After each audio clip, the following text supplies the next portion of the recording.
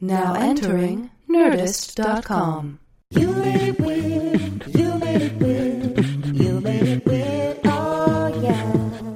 You made it weird. You made it weird. Yes, you did. You made it weird. Oh yeah. You Made It Weird with Pete Holmes. What's happening, weirdos? A kind of an extension, the Forbes series. I'm sure a lot of you know who Liz Gilbert is, but I met and got to do this podcast with Liz because of Rob Bell. She actually did his podcast as well, and they are very, very similar, wonderful people, and it was very exciting to sit down with her for this chat. We talk about it in the episode, but this is definitely a 6:30 Pete podcast. In the morning, I'm so much brighter and kind of like sillier, and then this one I was just kind of like more serious. You'll see. I think it's interesting. It's like a little bit of an experiment. It's like sharing every different side, every different mood. But regardless, I was so stoked and so excited to talk with Liz, and she drops some serious, serious truth and amazing creative advice. And her book, Big Magic, which is out now, has a lot of that wonderful advice written down. So get into that if you are able to. Are you? Nothing much to plug me-wise, meaning if you go to PeteHolmes.com, you'll see T-shirts. Petey is my homeboy. You got Prince, the fantastic Mr. Fox shirt, the Truman Show shirt, all that sort of stuff is on PeteHolmes.com. Unfortunately, I had to cancel my Utah date. We're going to reschedule that. I apologize to all my Utah weirdos and all the, you don't belong to me, all the Utah weirdos. And we have a new sponsor, MeUndies. I'm pretty excited. I'm actually wearing MeUndies right now, and they're very comfortable. We all know how sexy confidence can be, and that confidence comes from being comfortable. That's true. But how great can you feel if your underwear is wrinkling and riding up? I would suggest not very. MeUndies gets it, and that's why they've created the world's most comfortable underwear for a daily dose of confidence. Made from Modal, it's a fabric. I could say Modal, but not fabric. A fabric that is twice as soft as cotton. It's the softest underwear you've ever worn, ever, in your life, up to this point. And with tons of styles and colors, you're bound to find something you like. MeUndies is also the only place to get matching pairs for men and women. They even release a new design every month, and all orders in the U.S. and Canada ship for free. And with a MeUndies money-back guarantee, if you don't love your first pair, you get to keep it for free. You literally have nothing to lose. To sweeten the deal, MeUndies is offering you 20% off your first under... Your first under? What is wrong with me? Your first under for orderwear. Your first order at MeUndies.com/weird. 20%! Come on. That's a special offer just for my listeners. Thank you so much, MeUndies. Make sure you go to MeUndies.com/weird, get 20% off your first order, and that way they'll know we sent you, and it will support this show. It really is. It's kind of like superhero underwear. You know what I mean? Like the underwear you think Wolverine might wear. I really like it. So check it out. All right, guys, enjoy Elizabeth Gilbert. Check out Big Magic, and enjoy the fun of 6:30 Pete. Get into it. Hey, how's it going? This is Aristotle. Hey, hi Aristotle. How are you? I have chocolate-covered coffee beans. Oh, that'll do. I'll take one of those. Okay, sure. Hey, you're the only person that knew that that's the guest chair. How did I know? I don't know. It just felt like, I think it's Well, you were also making room for your friend. that I want to see. This place is amazing. Yeah, very cool. It feels like a factory floor, and this is like the... Yeah, we're like... You know what I mean? Get back to work! You're overseeing everything. Here we go. What's the place in New York called?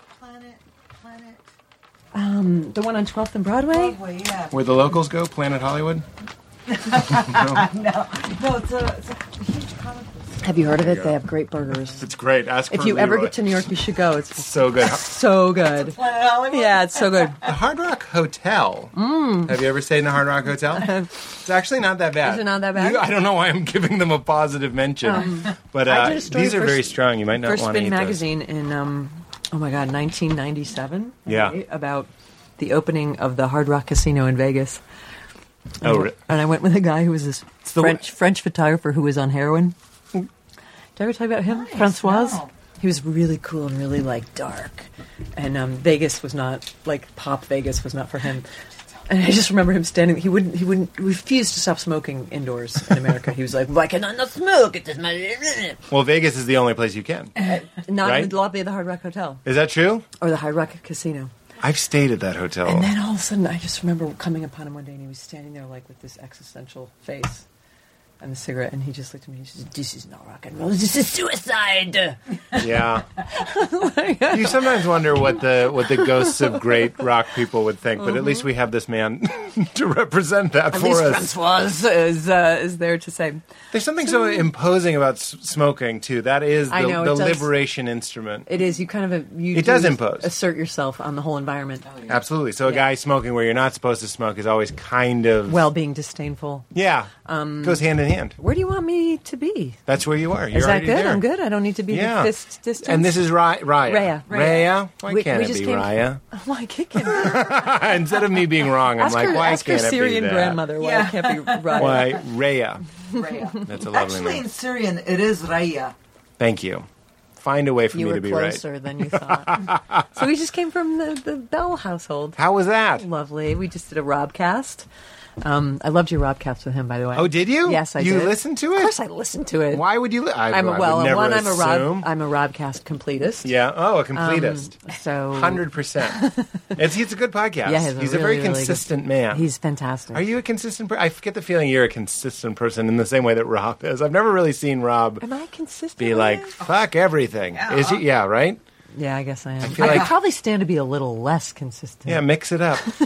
Like the way Oriental rugs have an intentional error. Oh. You should mess up every once in a while. Right. There's a word for that in Japanese pottery too, isn't it? That mistake they put in on purpose to represent that nothing can ever be perfect. But then by doing that, they seem even more OCD And even more perfect. and even more. It's like, oh, we're so perfect. You That even we have gotta- it's like when Yeah. people say their greatest weakness or something. Right. You're only being more perfect by saying like, I'm aware of my problem. But now we do that. If you go to like, sorry by the way that it's warm in here. It's just going to be No, it's okay. relaxed. It's going to be relaxed. It's good. Dude, it's so fine. Is it? Yeah. I was an African violet in my first life. I like moist heat. You were an African. asbestos. Oh, you were an African. I thought you were in a place called African Violet. No, I was a African violet plant. I like this is my ideal temperature. This is too wet.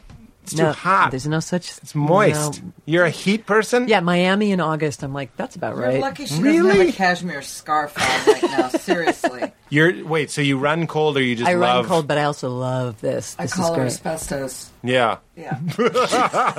She means it loving. She means it loving. Not good. You kill lots of children. Like it's bad. the to minors. eat. Yeah. But people dumb enough to nibble on you. It's not. It doesn't especially That's kill right. people. Do kids? Isn't that's insulation that the kids eat, isn't it? What do is- kids, what is What are the kids asbestos? eating these days? Oh, lead paint is what the kids eat. Yeah. Asbestos is what the miners die of. Oh, with right, the right, lung right, right, right, right. crystallization.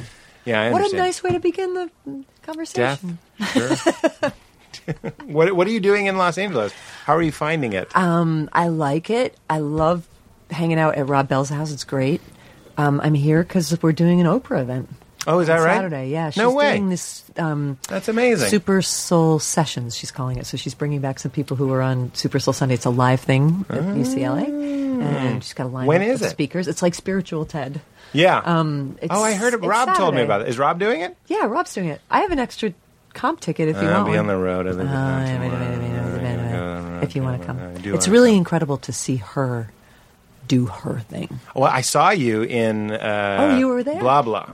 Where was the one in California? In blah blah? Blah, blah, California. San Jose. San Jose? And I met you after? No. Okay, because I No. I We stood next to keep one saying another, no. and I remember feeling, as a performer, I'm a bad audience member, but I try to be a good audience member. tell me what it means to be a bad audience member. I'm always You're like on your ever cell since- phone all the No, not that. It's not discernible. It's all mental. Meaning, like even when I was a kid, I remember every time my parents would take me to see a play or something. The whole time, I just kept waiting for them to say, "Someone is sick. Is there a chubby boy that would like to fill in?" And I could be like, Or like "I'll you're at the do it." Padres game, Yeah, you're at the completely Padres true. game with your like glove and your Oh, I backpack. thought- like I don't I can go play understand. center You're field. like, so I you, can do so that. you want to yeah. Spectating makes very little sense. Live music, I can't. I don't even like talking about this because it's very, very unpopular. I don't know what to do when I'm watching live music.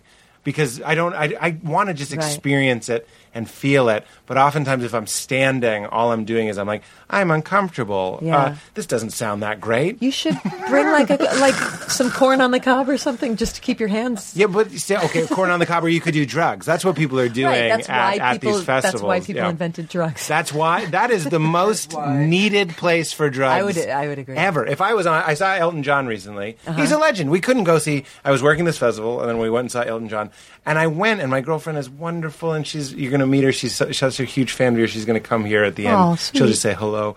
But she's such a light-filled and beautiful person that I like to live through. She enables me to have more experiences because I'm 36, she's 26, and I'm just kind of like, fuck everything, and who Right. cares? And she's like, let's go see Elton John. And I'm like, of course, I have to. Right, like, right, why would right. I deny that? And then I really try to experience it, but I can't. I'm somebody, I can enjoy dance. Can you not I can enjoy suspend theater. your critical analysis as somebody you're like watching how they're moving, where the Yeah. lights are going? There is a little bit of Is it showman that? analysis. Yeah, Yeah. I'm thinking like, is he sincerely, Right. like, does he always stand up at this point? Is he really a rocket man? Yeah. He's not. But it's fun. But there's nobody, even my favorite artists, I don't want to listen to them play for an hour and 15 minutes. I don't.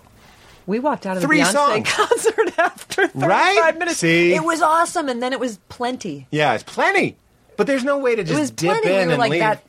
We did. You did. We were this close to it. We were like, Really? we're like, I was like, this, Jay-Z was behind us. we were like, Really? Yeah. Better than the Z. we were like, this is great. Well, they this is so seek much based fun. on last Have you name. had enough? I've had enough. You feel like you Yeah, got what this yeah. is? I got what this is. Should we go? Let's go have dinner. It I've was been 80 terrific. since I was 18. So even when I was a child, Yeah. I was still like, we should beat the traffic. Like I just kind of have that thing. You think it would get worse with age. I'm looking really forward to being an old man because the way that I am Right. in some situations will make absolute perfect My sense. friend's nickname for me is Grandma Handbrake, so I'm totally on board with them. Why grandma handbrake? Is that safe? That's what I'm like. Should we? Oh. I don't know if the river looks a little high for inner tubing kids. Maybe we should just, like let's not try a new thing. Seatbelts?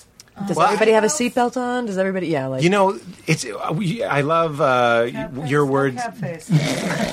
on meditation. I wonder if that's one of the reasons why I love the introspective, the kind of like motionless activities. I really do. I'm like, sometimes I'll be at a party and I'll be like, I could be deeply spelunking into myself, and they Right. really can be entertaining if you double down and devote to it. Right. And I just sometimes I wonder if you're this way. You seem very extroverted, and Rob, you met Rob, is certainly very extroverted and always wants to learn, and he's very curious. And I can be in bursts, but then I get very tired, and I go to a party, and I'm like, I'm just going around improvising conversations. Like, what do Right. you do, and Right. what are you about, and then that gets very tiring, and you're just kind of like, I could just be being somewhere. Yeah. Which maybe that's why I'm drawn to it. I don't know.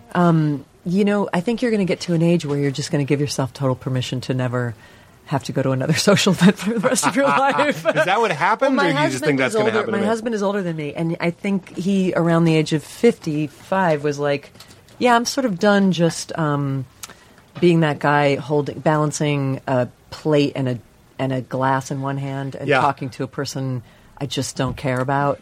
Yeah. So he just doesn't do it anymore. And the great thing about sort of announcing that, like, I was talking actually about this the other day with a friend. I was saying, so I feel like one of the rules of adulthood is that you should kind of get to do what you want. Yeah, you've made it this far. Yeah, and in a relationship, you should totally let your adult partner do it. Like let them, if they don't want to go, they don't But the have to go to problem, the party. here's the problem. Do they Can have I tell to go you to the the party? problem? They don't. I don't think they do. But I'll I'll go by myself if I want to go. Absolutely, very, very good. Very You know, not I'm not gonna codependent. make Very you independent, we could just say. Talk to my college friends. That's horrible. Why would I do here's- that to you? Here's the dilemma, and this is one of the dilemmas of life, is when I was a kid, I learned this very young. When you're very impressionable, your brain isn't even fully formed. And this one got in. I would go to theme parks with my brother, and my brother is older than me. And I swear, your tolerance for roller coasters is about height. Because when I was little, they were terrible, and now I don't feel anything. I'm very tall. So when I was little, they were very scary. I swear it's true. Wait, is this a physics thing? I think so. You get whipped around where more. your lungs are. Wouldn't I you think- get whipped around more if you were? I'm sorry to interrupt, but No, wouldn't you get whipped around let's more if talk you were about it. taller? If you were small, your ratio where your head is from the Oh, seatbelt. you're forgetting that thing clicks down and it doesn't even touch you. You're just kind of like, right. hey, if you're you're a like kid, a little. you're bouncing around inside. Maybe I that should have said size. It's not really height as Right. much as it's Girth. like your overall girth. Your how well you Your feel OG. your shoulder size. Yeah, exactly. your OG, your overall girth. But so my brother would say, "Let's go on this roller coaster," and of course, Right. I would try and be. I would object. I'd say, "I don't want to go. It's scary. Let's go on the teacups again."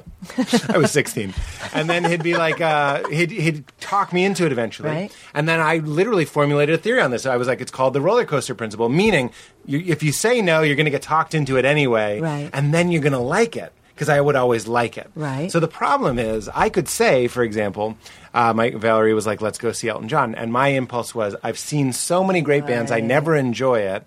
And then I could say no, and she would, of course, accepted that. She could have gone on her own. Right. But I'm always afraid you get there, and it does happen. Right. Maybe 2 out of 3 times you get there, and It's you're kinda like, great.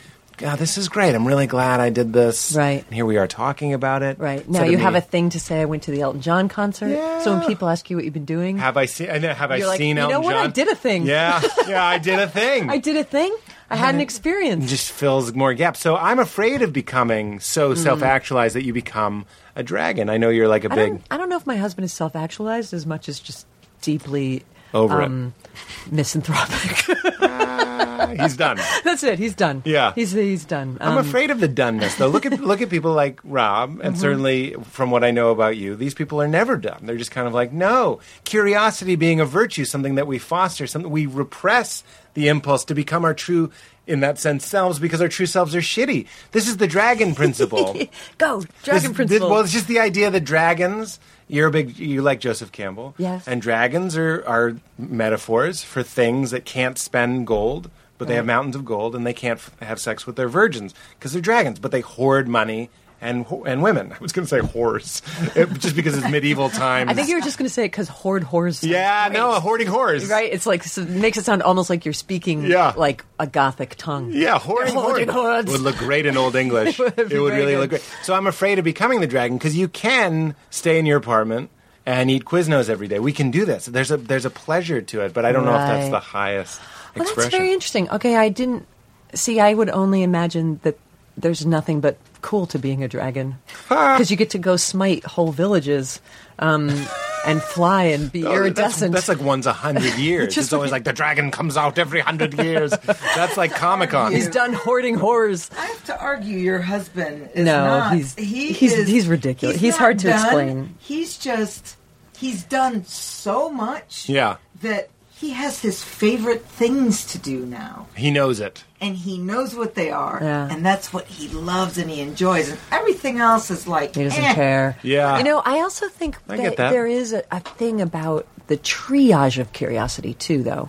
And I feel like the most efficient way, but you're right, Rhea, he's the man who knows what he likes, and he allows himself all of it. So you don't want to have too much. You can put these on, by the way, if you want to hear the show. It's better. This is my friend Rhea Elias, by the way. We've been podcast hopping today. I know. It's great. The author of the amazing book, Harley Loco.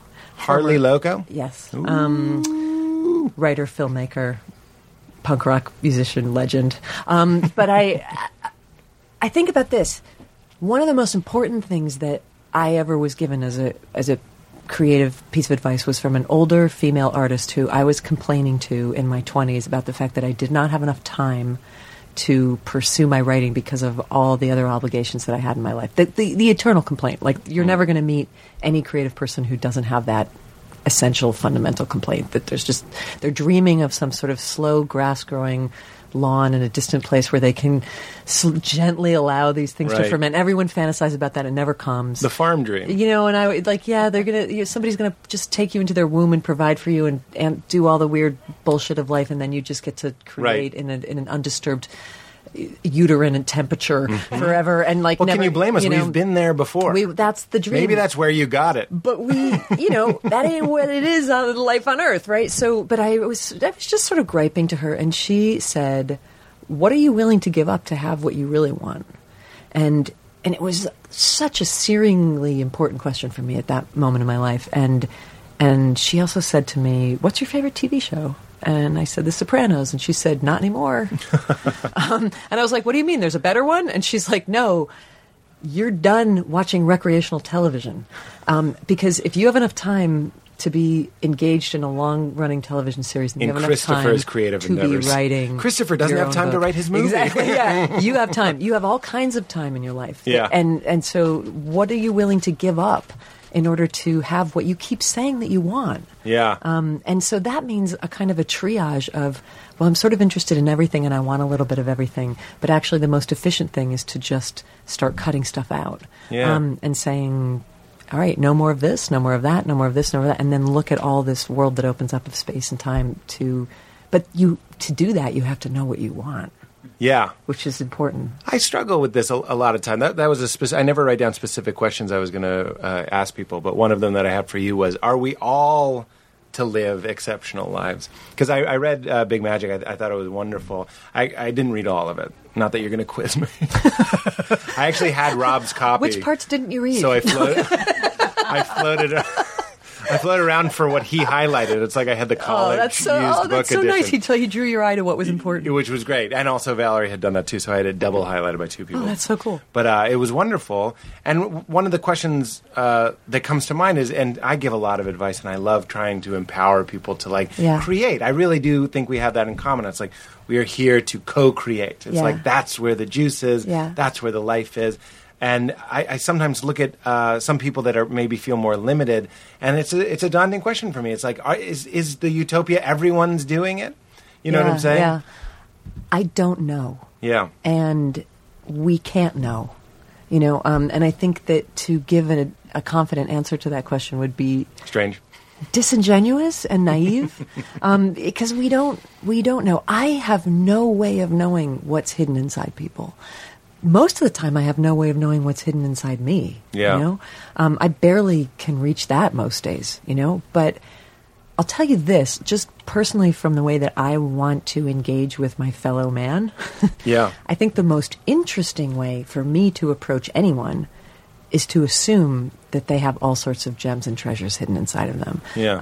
And that they may be revealing them, and I may be seeing them, or they may not be, either because they're doing something secretly that's really interesting that they haven't shown, or that they haven't allowed themselves permission to reach that. And I feel like the one thing I can do in the position that I have right now is to just constantly be walking around handing out permission slips, trying to encourage people to at least go mining. Right. Right.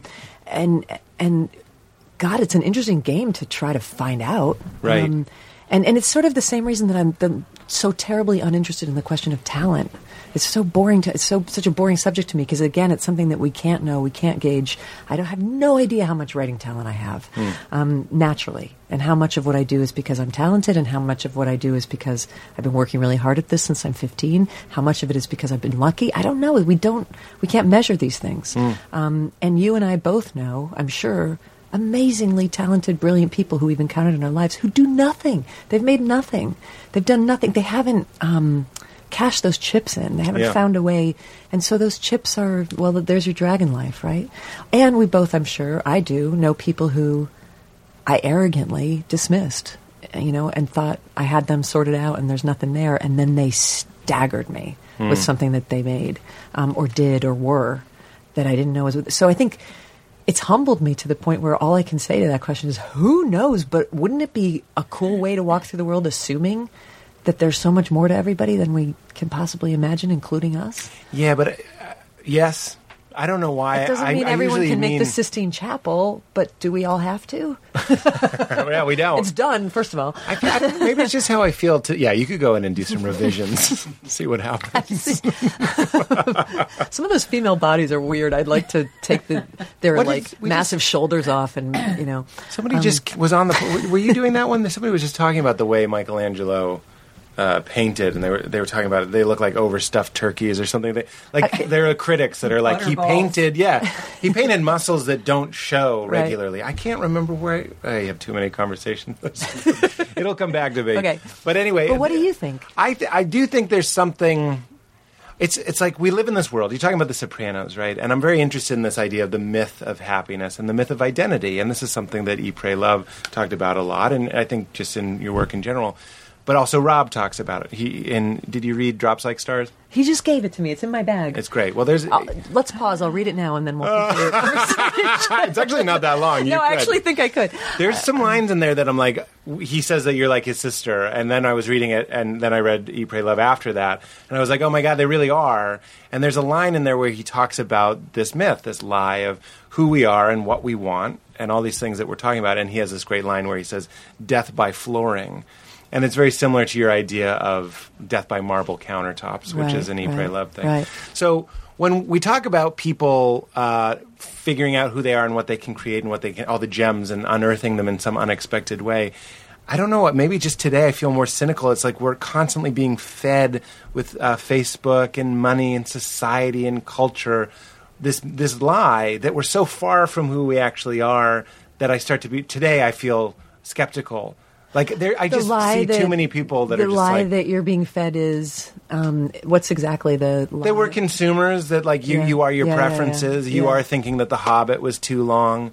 You're a Marvel guy or you're a DC guy. You're a Hulu guy or a Netflix guy. Right. You know what I mean? Like we've created this paradise for a rational mind to be like, I'm this and not this, and this is my customizable ringtone, Right. this is my desktop background, but there's something for everybody now, but none of it is anything. And the creative place seems to be a quieter place, a more authentic place. It seems like a place that you go in the woods and eat mushrooms, and you get to that place, or meditate, or whatever it is you're going to do. Right. So lately, maybe it's just because I've been traveling, I've been on the road, and I've been listening to a lot of people's conversations on airplanes and Right. talking to cab drivers who tell me misogynistic and racist jokes. Right. And I see two guys in my row, and they're talking about like the likelihood of the plane crashing and how many, they said gallons of gin they were going to buy. I was like, it doesn't come in gallons, you amateurs. And I'm just kind of like, everybody is just kind of, today, maybe it's because we're recording at 6. I usually like doing this at like 11 a.m. when I'm a little brighter. When you're friendlier toward Yeah, the world. I'm friendlier now. Today it's 6 p.m. Pete, and 6 p.m. Pete is like, I hear what you're saying, and I would love to go around going like, there's gems in you. Maybe it's my own family. Right. I've been looking for the gems in my parents, and at a certain point, you find yourself saying things like, they don't know they're not happy. You know what I Right, mean? right. That seems to me like life. Okay. As much as I'd like to have some more stories where Let's you're like, take this. Let's take I this thought he part was just piece a by janitor. piece. My first question is, there's a part of me that always gets a little like "Reh," when somebody says these days people are like this. Yeah. And I have to put it on you to ask, do you think like when Buddha was Siddhartha, the prince, and he was walking around and he was like, wait a minute, this is all shallow and bullshit, and these people aren't actually thinking about what meaning is and consciousness. Like, isn't that what drove him Right. on his, like, didn't he have the same thing of you on an airplane listening to two guys talking about gallons of gin? course, And when yeah. Jesus was knocking over the tables and I don't know my Bible that good. Yeah. Didn't he knock over some tables and Yep, some money no, you change? got it. Like, wasn't it because he was 6 o'clock Pete? Yeah, Like, it was 6 o'clock Pete. You know, and he was just like, these people are like, what are you doing? You're sitting here like arguing over so if you're in that head, then there's no end of evidence that we're shallow and we're stupid and nobody's really thinking about their lives and it's ridiculous and it's all pathetic and we're doomed. Yeah. You know, there's no end of arguments to support that. That doesn't get me anywhere though, where I want to be. I agree. And I can't. It's completely indefensible for me to come and be like, that's not true. People on airplanes aren't idiots. Oh, and I'm not trying to put you in. I'm not trying to put you in a pickle. But that's. I feel like it's kind of my job Yeah. to be like, okay, true, and ... Now what? You know, true. Facebook, yeah, right. True. Twitter, gotcha. Totally accurate. Yep. True. People on airplanes talking on their cell phones, idiots. Cab drivers, yep. All of it's true. Undeniable. Now, the interesting part is, now who are you going to be? You know, that's the only question that it always comes down to. Who are you going to be now? You just heard this conversation that's asinine and makes you hate all of humanity. That happened. Mm-hmm. So now, Pete, who are you now? What time is it? Are you the guy who just observes what idiots everyone is? Like, which is the easiest and laziest possible position to take. And Of it's course. also totally accurate. Or do you want to try to flip the whole script to a different paradigm, see under, look around, force yourself to work a little harder? But that's the thing, it's so exhausting. Yeah, but I find the other thing much more exhausting. Because the way I feel when I get in that head just takes the fucking life out of me. You know, like if I The continue... surrender makes you tired? No, just everything sucks. You know, like if I allow myself to go down that hole, where I'm going to end up is such a bad neighborhood for me that it'll be so much less work to do a little work to reverse it. To stop it. Because the end result's so much better. Yeah. You know, like otherwise it's just really grim, you know? And I just don't... Also, I don't believe it totally. Because I sort of feel like, what else is happening here? You know, like, I don't know. Like, if somebody was walking behind me in Target listening to me talk to my best friend Ray on the phone, they'd be like, that fucking moron talking about, like, Game of Thrones is like, here she is in Target buying underwear on the phone. She can't even be off her phone for 2 minutes to buy underwear. She's talking to her friend about, like, what happened on Game of Thrones. I was like, woman, live! Throw your cell phone away and do something. Right. Like, I would appear to be the biggest bonehead, bovine consumer robot. And I know I'm not, because I have a whole other bunch of other parts, too. So I have to assume when That I other see people do, people too. behaving in a way in public that makes me think they're nothing, that maybe it's possible that they're quite something. Yeah. It's just better for me to think that way. Yeah. Well, I like what you're saying, that you do a little bit of work there to stop yourself from going to the really bad place. Because, in the end of that rant against it's all shitty, where are you at? Like, you're in such a bad place to live. You don't really like 7 o'clock Pete after you've let 6 o'clock Pete have his way with you, right? Yeah. No, it's a constant struggle, but Right? that really does feel tiring sometimes.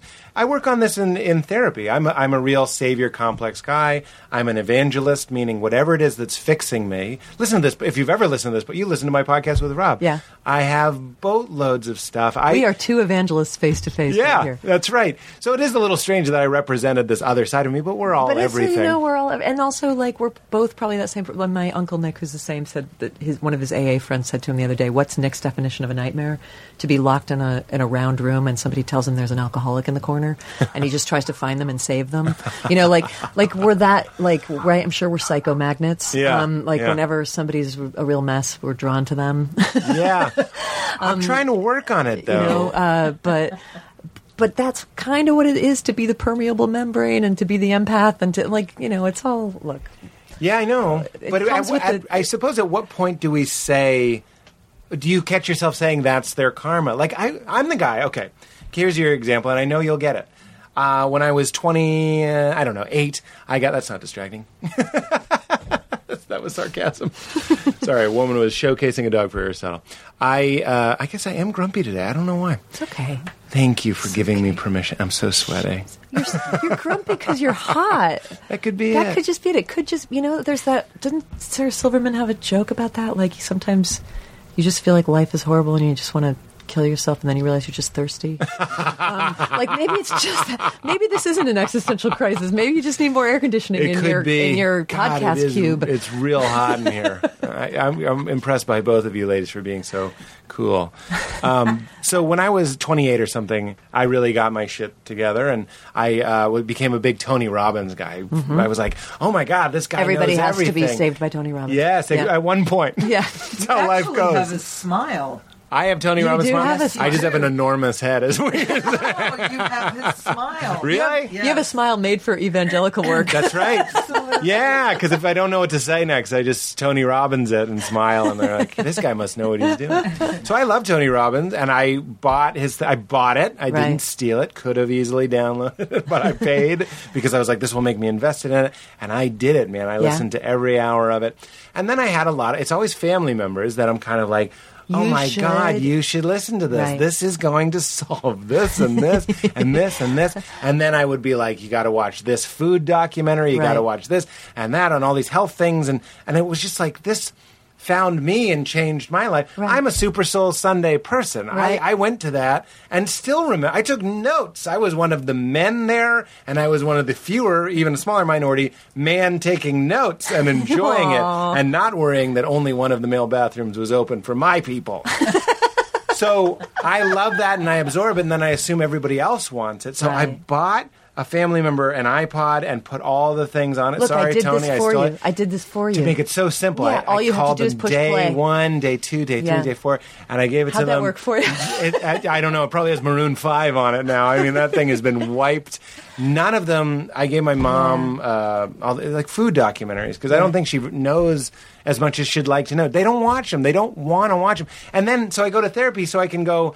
That's just them. Love them for who they are instead of who you want them to be. Right. But that's me going like, well, that's also the sad part of that is going, well, I don't think they're getting into that higher place self. I don't think that they know their potential, and I don't think they're creating. I don't think they're making big magic. I don't think they're being fulfilled. I don't think they're being enlightened. And it's a waste. Okay, it's so real 7 o'clock here- Jeopardy, bed by 9 shit, and it makes me upset. And then, so I can either be upset and hit my head against the wall, or Right. I can be depressed that I can't do anything. Are those your two choices? That's right, Liz. Pete Holmes? No, it's not. My two choices are I can be upset or I can be depressed. First of all, not a big difference between those two. Well, at least upset I'm Like, doing something. I would sort of say, you can also be like, I don't know, lightly amused, or you can turn your energy into shit you can actually do. You Yeah. know what I mean? Like where your power is actually useful. And I feel like for me, one thing that's so fun about social media is that now I don't preach to my friends and family anymore. I preach to people who actually come to my social media page because they want me to preach to them. Right. So I found people who want me to tell them everything that I think is the most important thing in the entire world right now, and they actually deliberately volunteer to be there, as do the people who listen to your podcast. Right, yep. So I would say keep it in your pants around your family and your friends, because guaranteed they're not going to get it from you anyway. Okay, even if it does come to them, the thing you want them to have, Yeah. you are almost certainly not going to be the messenger of it in their lives because of whatever like family shit, dredge, concrete, garbage, Yeah. resentment, history is in the way. Like the one person guaranteed who is not going to be opening my mother's heart and mind to yoga and meditation is going to be me. But she might be watching like Judge Judy, and somebody on there will speak something that, like, in the same way that the people who I'm talking to on my Facebook page, because they're morally, ethically, and familially neutral to me, we don't have any history. Those are the people who I can have these conversations with. And what I've realized now is I'm like, I try. Ray's going to laugh because she knows I still do this, but I really do try to keep my friends, my neighbors, and my friends spared from my fundamentalism because they didn't ask me for it. And most of the people in my personal life who I have jumped in and tried to save never once came and asked me, Liz, like, hey, you seem really happy. Can you tell us about like what you learned? And not once. And most of the worst, and Ray can attest because she's been a bystander watching me do this. I have taken airplane flights full of friends and crashed them into mountains and blew up friendships because I tried to change, save, rescue, and show the light to those people. And if I could turn back the clock on my life, my God, I would love to so go back in time and just be like, you want to go have a beer and talk about Jeopardy? Because then I would still have you as my friend. And all I did was alienate you, create some weird codependency between us, make me hate you because you don't want to see what I want you to see. Like, I fucked up this whole relationship instead of just hanging out with you and being like company in the room with you, which is all you ever wanted from me. Yeah. So leave them alone. And I'm saying to you, and I'm also saying it to sure. me, and take it where people actually volunteer and sign up and say, what does Pete Holmes have to say to me? I want to hear. You know, people who pay tickets to come and hear you speak, give it to them. Mm-hmm. They asked you for it. Your family doesn't want it from you. You're right. You know, they might want it, but they might not want it from you. Just enjoy them. Like, I think that's the hardest thing to do. Like I said, I'm 36 years old. That's the hardest thing. Well, is to I'm just 46. Be like, I'm just going to watch. I'm 46. Look at them go. And I had an amazing transformation with my parents in the last couple of Tell years me. where I was just like, Riveted. what if their marriage was none of my business? What a radical thought. What if they're adults who have been doing a dance with each other for 50 years that is entirely, privately, 100% their business? And what if I just let them have their business and I just appreciate them for everything that I enjoy about them and I stayed the fuck out of their personal life? And that moment of transformation, I have enjoyed them more in the last few years. I just went this summer to celebrate how much I'm enjoying them. I just took my mom on a trip to Greece. I took my dad to Italy, spent this time with them alone and enjoyed them because they're not mine to solve. They didn't have a kid so their kid would solve them. I don't even know why they had a kid. That's their business. They happened to have a kid. It happened to be me. They raised me. They put me through school. They gave me food, whatever. It's great. Look, whatever else they do and are and believe and want to be, it's none of my business. Yeah. And if you can just... And But then you I was admit, like- up until recently, it was painful, though. Yeah, because It I caused was you discomfort. trying to get in the middle of it, trying to fix them, trying to... Kodo. Kodo? Kodo. Is that what we call codependence now? Kodo. And I was doing that. You Ever guys are since I fun. was a kid, and they kind of liked me doing it, Yeah. and they kind of hated me doing it, but they kind of mostly liked me doing it because it showed, like we had a thing, and we all had a little dance the three of us did, and when I stepped out of This it, is it so funny. stopped. All I had to do was just be like, "This isn't my dance. These people are, my God, they're in their 70s. Leave them alone. Leave them alone, Liz." Like, just, and they're fine. And whatever they're going to do, they're going to keep doing it because they've always done it. And just enjoy the fact that they're still alive and that they make you laugh sometimes and they drive you crazy. Just, stop trying to fix them. They don't need you to fix them. They don't even need to be fixed. What if there's nothing wrong with them? What if there's nothing wrong with 7:30 Jeopardy? Yeah. What if that's fine? What if there's nothing in their soul saying, I want more than this, I'm very sad? What if they're satisfied? I had there's this moment in Eat, Pray, Love where I was talking to a guy I met in India who's like me and you, head on fire, full of yearning, wanting the mysteries under the mysteries, wanting the whole of everything, right? Yeah. He's this Irish guy. He came from a farm in Cork. And like the least likely person you would expect to find in an ashram in India. A guy who spent his life milking dairy cows in the middle of nowhere in Cork, Ireland. But he had been like chased by God across the world trying to find answers. I read this part. And he... I think I got to this There's part. this moment where he, after 3 years of spiritual journeying, finding meditation, doing all this stuff, yoga, sweating, blah, the chanting, the Guru Gita, the everything, he goes back home and sits by the fire with his father, who's a very constant person. Yeah. And he says to his dad, "Dad, you got to try all this meditation stuff. It's amazing. You're not going to believe it. It can really calm your mind." And his father, without even looking from the fire embers in the stove, said, "But son, I already have a calm mind." I already have a calm mind. I think I remember reading that and being like, I don't need I it, don't son. buy it. But why? Yeah, get the fuck out of my face. You're telling me an Irishman is sitting by the fire and relaxing? But what? Get the fuck out of my face. One, what if it is? And two, Yeah, no, why is I'm it none of your business? I'm also just doing comedy because I'm Irish, but I it could be thought, true. What if, I've met some people who sort of, I feel like, wow, what if, they're good? What if they're just, I marvel at them and I look at them like an anthropologist, do you seriously not, want to get underneath all this stuff? Yeah. And I think sometimes they're like, no, I'm good. No, you're right. I do. You know? I see that, and that story moved me when I read it, moved and me, it which moved is why me I when put I it in heard there. you say it again. I love it very, very much. I don't know. Yeah, it's an interesting thing. It causes me a lot of discomfort. Putting people outside the people that we can't help. Right. I do. I will call out my own manure and say that I don't even know if I'm the happiest person in the world, and I know all this stuff. You know what I mean? So I don't even know how much better. Right. I'll concede that. Right. I don't know how much better I'm doing. Maybe it is about staring at the fire and watching Jeopardy. I'm not sure. But what is it that I'm wondering? One of the questions I wanted to ask you is, what are some of those mantras, lessons, things that you've held on to that you repeat every day? What are your daily things that you try to remember? Because I have Yeah, them. yeah. Because now I want to tell you that I'm not all bad. Most You're of the not time, any bad, I know, Pete. but most of the time I can be on an airplane and Yeah. go, I've been that guy. Yeah. You know what I mean? And I have things that I repeat to myself. Yeah, yeah. Because that's a big thing. Yeah. One of them is I pretend it's a dream, and then suddenly it's very fascinating. Right. I'm like, look, that guy's perfect. I had a psychiatrist who told me To do that? to pretend to be an anthropologist when you're around your family. Well, that's what I say. And just I thought that was observe my them. thing. Observe them as if you have a clipboard, the male seems to be That's showing aggression toward the female. brilliant. Just a little bit of That's detachment. brilliant. But But that's my dream. Can I? Yeah. Because that's my dream thing. I go, this is exactly like my mom. You know what I mean? Because if you can, it's a trick, but you get yourself into some sort of fascination. Yeah. It's a hack. Or to say you're time traveling to this time. Right. Because we love Mad Men. Look at the pens. Well, look at this pen. You know what I mean? So I'm wondering what it's so you're. cool. Yeah, they're fun. Well, one thing is I try, when I get worked up, I actually try to be an anthropologist of my own mind. Oh, this is interesting. The human seems to be...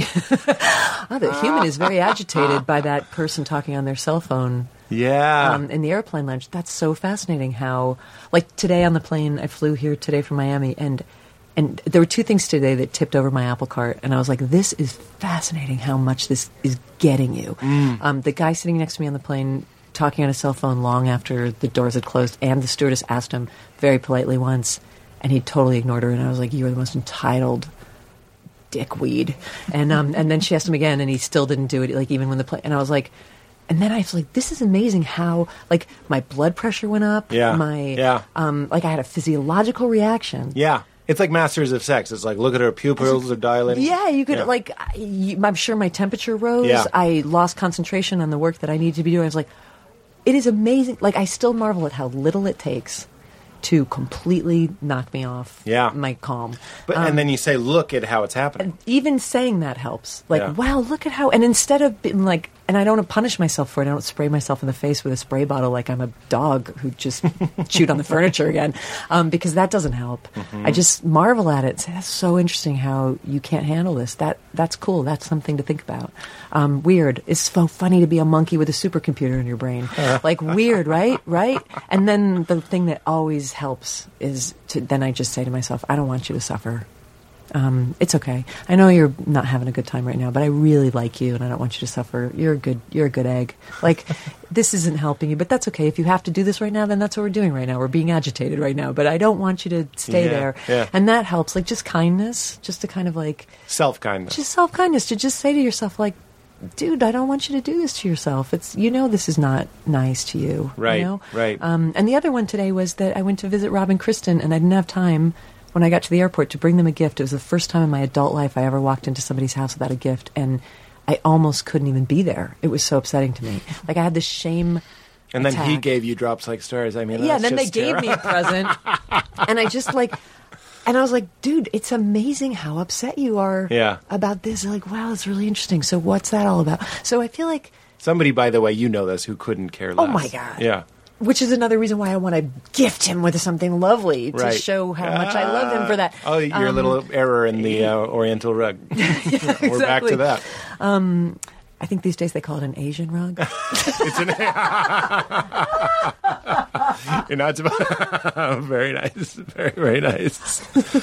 So anyway, but the two things I've sort of took away, certainly from being in India, was look at it with detachment, and the way to do that is study yourself like an anthropologist. I love the best line that the guru there ever taught was, become a scientist of your own experience. Right? So just observe, that's it. Take out the clipboard and be like, this is fascinating. Right now I'm losing my shit. I am totally in a rage. I cannot come down from this. I am obsessing over this thing somebody said to me.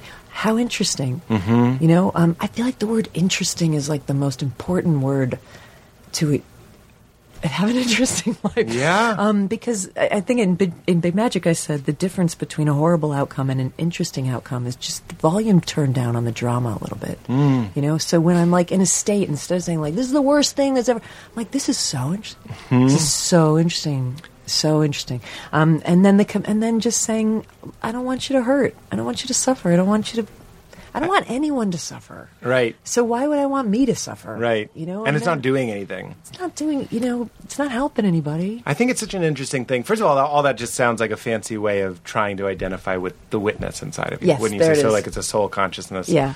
mind observer, experiment. the You're observer. going, isn't Who it is funny? the person who is upset? Yeah. Who is upset? Yeah. And then even looking at your body and going like, you're okay. Yeah. I like this incarnation. You're good. You're Like, good. keep it up. Keep it up. Isn't it weird to be a monkey person with a brain? Yeah. It's like, it's so weird to be a monkey with this brain. What a weird conundrum.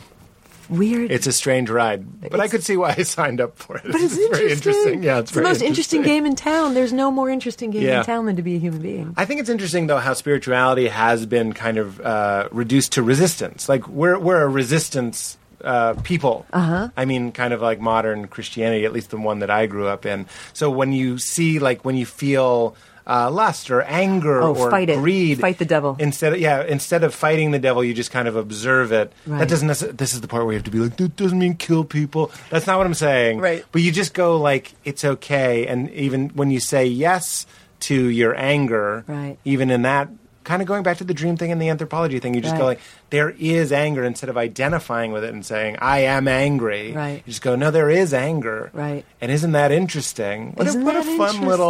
What a fun little hack you've created. That's a great one. Oh, it's so good. I got to tell you, my role model for most things in terms of how I want to move through the world is my great Aunt Lolly, who's now in her 90s, who's the most... I just pictured her in 1990s outfits. I was like, she's in her 90s. She's in her phase. 90s. She's in her 90s, which is like what, high-waisted acid wash jeans? Yeah, slap bracelets. She's got like Seinfeld sneakers on. Just a little, like her bangs are moosed, but nothing else. Yeah. She's in her 90s. Very 90s. Lolly is like, she's somebody who finds the entire world incredibly interesting and always has, and has not had an easy life. Everything hasn't gone her way, but she thinks that everything is really, like, her words are neat, interesting, fascinating, amazing. And I ran into her at a family reunion when she was in her 80s, and she's always just like full on, like, yeah. And I went to visit her recently because I was like, give me some of this thing, right? Like, what is it? Yeah. This juice, Yeah. this like juice in you. And she just like put her fist in the air. She's like, you just have to push against the despair. You know, it was Oh, like, my God. it was so great. She's like, you gotta just put your shoulder against it and just push against it. Right. You know, like, That's what the do idea you- that it's an effort. Yeah, what do you think? That you just get to be like this? Right. You know, that like, is one of the biggest lessons of life is like adults that I used to be embarrassed by, Yeah. the participators, the dancers, the first one in the buffet joke line. tellers. Yeah. Like, the ones that just aren't embarrassed. It's not their temperament. Like, you shouldn't be embarrassed of these people. They're You should awesome. go, those are the heroes. that's what you want to be. The weird old couple that are the first to dance at a wedding. The best. It's like, it's not because they love dancing. It's because they're pushing against despair. And because they love participating, Yeah. and they want to be part of everything that's going on. Right. And I was like, Lolly, and she's like, lizard, you know, and like I love, like, whenever she sends me a letter, I always read it to my husband and we count the exclamation points because it's all like, guess what? 10 exclamation points. Yeah, you know, yeah. I got a new dog. Like, it's all the greatest thing that ever happened. And it's not fake because you can't sustain that act for 90 years. Yeah. You know, it's so authentic and she's so real and standing in that. And it's also her job on earth is to fucking be like that. Right. Like, that's how she decided she is. Well, she's probably making... She's making her world. Yeah. And I was like, Lolly. She's like, lizard. I said, Lolly, what's up? She's like, lizard, guess what I have? And I said, what? And she said, cancer. No. Just like that. Really? And I was like, obviously taken aback. And I said, wow. And she goes, isn't that interesting? And I thought, you know what? It's pretty goddamn interesting. Yeah. Like, if you just think about it, there's very few things more interesting, really. You've got these cells in your body that don't know how to die, and they're growing into these...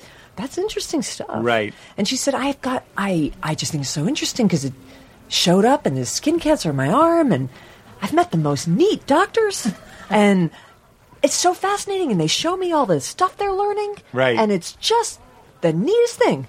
You know, and like, you would, maybe part of you, a cynical person, would be like, what a fool or a liar. Right. You know, but I've stood in her radius, Yeah. and I know what comes out of her, the energy and the hum and the vibe and the light, and it's the true believing. Yeah, You know what I yeah, mean? yeah. Like, it's the realest thing you're ever going to see. It's that rote thing. It's like practice. Well, you know, that's a very Eastern word, I suppose, is practice. But she put it in. She has a practice. Like, Yeah. she continually does it, and there's probably neural pathways being forged where she's like, Totally. curiosity, faith.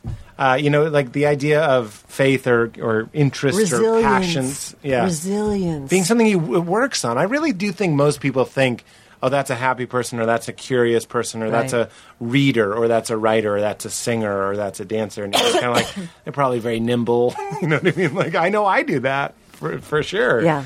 With different things. But there's people that work on it. Yeah. So she gave you a lot of these daily mantras. Are there any others?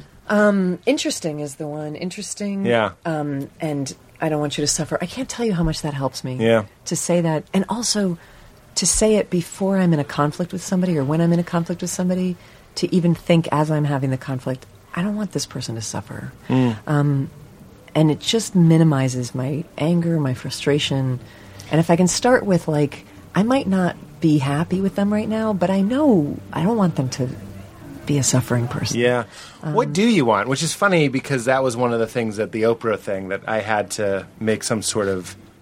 I had to ask myself, what is it that I want? You know what I mean? A lot of people start with a massage would be nice, or Yeah. like those mind exercises of like if you could really have anything, or what is it that really plugs you in, not just to happiness, but into Yeah. some sort of fulfilled. That's a very Tony Robbins thing, but some sort of fulfilled. These words work, though. Yeah, they're good. They're good. They're fine. What is your mission? Say, I'm just interested. Well, there's two. There's kind of my emotional life and my creative life, and I'm a lot closer where I want to be on my creative life than my emotional life. And I sometimes think that maybe we're all given one thing that is a little easier for us to show us. Do it like you do that thing, So if I can take the lessons I've learned in my creative life and apply them to my personal life, and do it that way, because I have a really beautiful relationship with my creativity, and I always have. I've always loved it. I've always respected it. I've always found it amusing.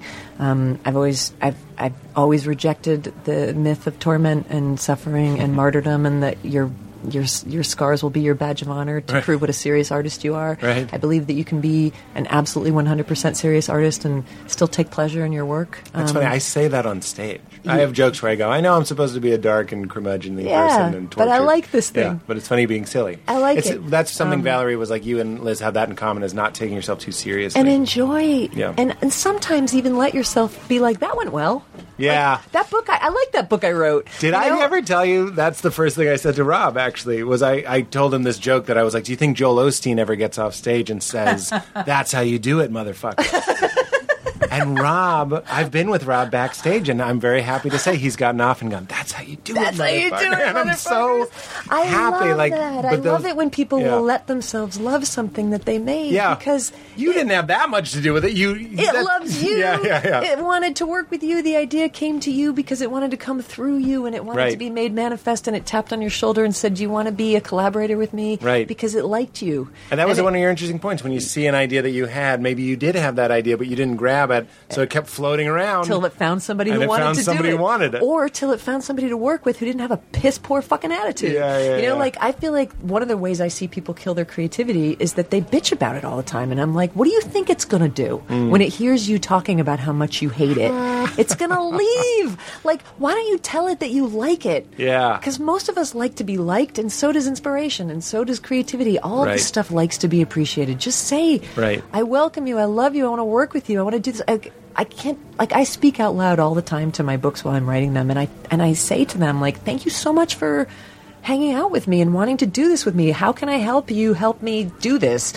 What do you want this to be? Like, we have this relationship going, me and this thing, this inanimate thing. It's the weirdest. Yeah. And so I feel like creatively, my goal is really simple. It's just more of the same. I just want to keep getting to do that because I enjoy it so much. And emotionally, what I want is to be cleaner with people, to just judge less. That's the main thing, because I do know that it's hard because the creativity might even be fueled by that dualism of your brain. You go, this is good and this is bad. Well, let's drive towards the good and let's push away the bad and the sorting hat. Like a beautifully written poem is you had to go into your brain to go like the tree was tall like a building. Right. Okay. Well, you just said it's tall. It's not small. It's a tree. It's not a rock. So you're in your mind and you're judging, even though it's not like a negative sorting judgment. And filing and going, this is good and this is bad. That was I can elegant. use this. I can't use this. Yeah, cut this. This is grotesque. That was one of my questions. Actually, is like, how present do you feel when creating? Because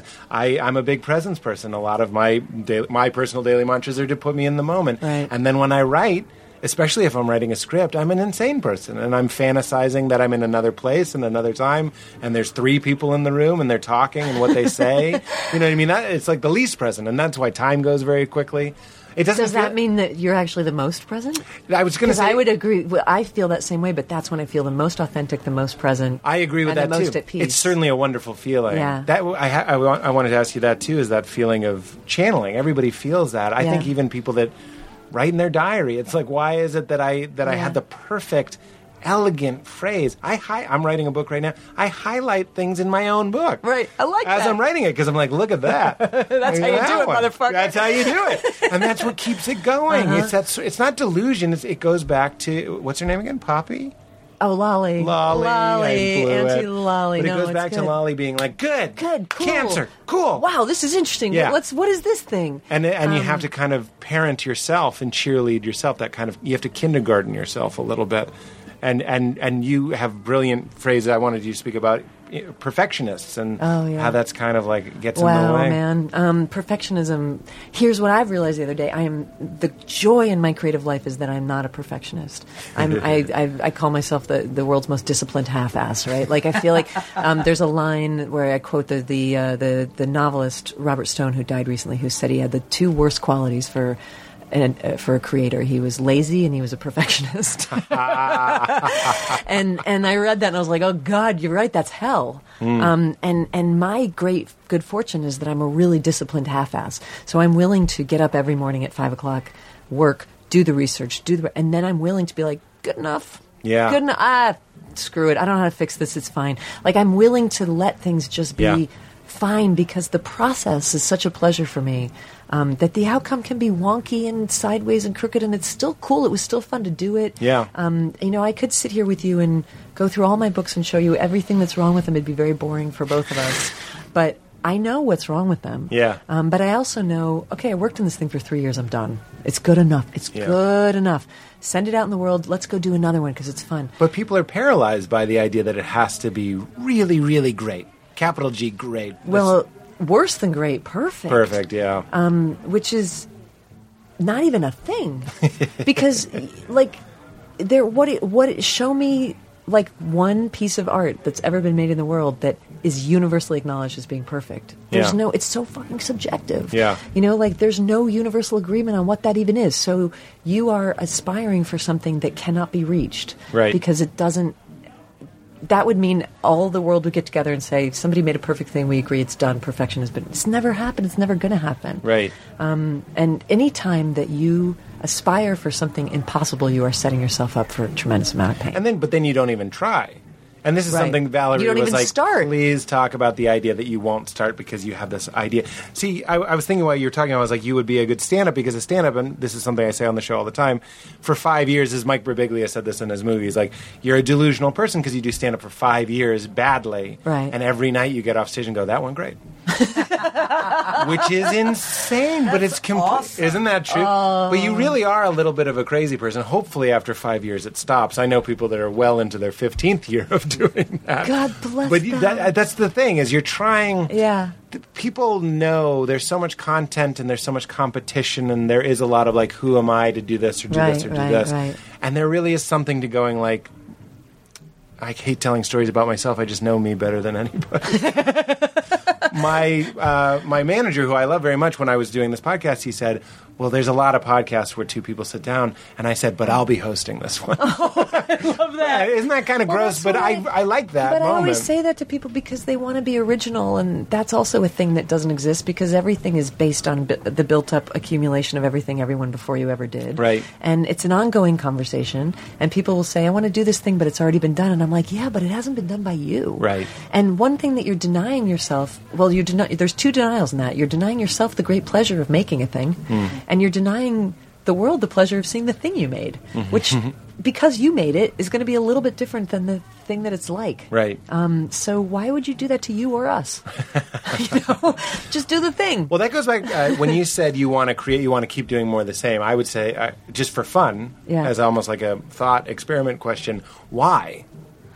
Because it's my mainline joy, and because It gives you joy. it gives me joy, and because Not that I'm grading your answers. I think that's a great that goes back to that's how you do it, Yeah. motherfucker. It's like it feels good to make things. I like it. I like doing it. Yeah. And because I always have an answer in the chamber when the dark evil demon in my head says, who the hell do you think you are trying to do this? Yeah. I have an answer because I realized long ago that guy, that like evil psychotic demon in your brain who says you're worthless and is always, that's the only question he ever asks. Who are you? Who do you think you are? Yeah. Right? who do you think you are?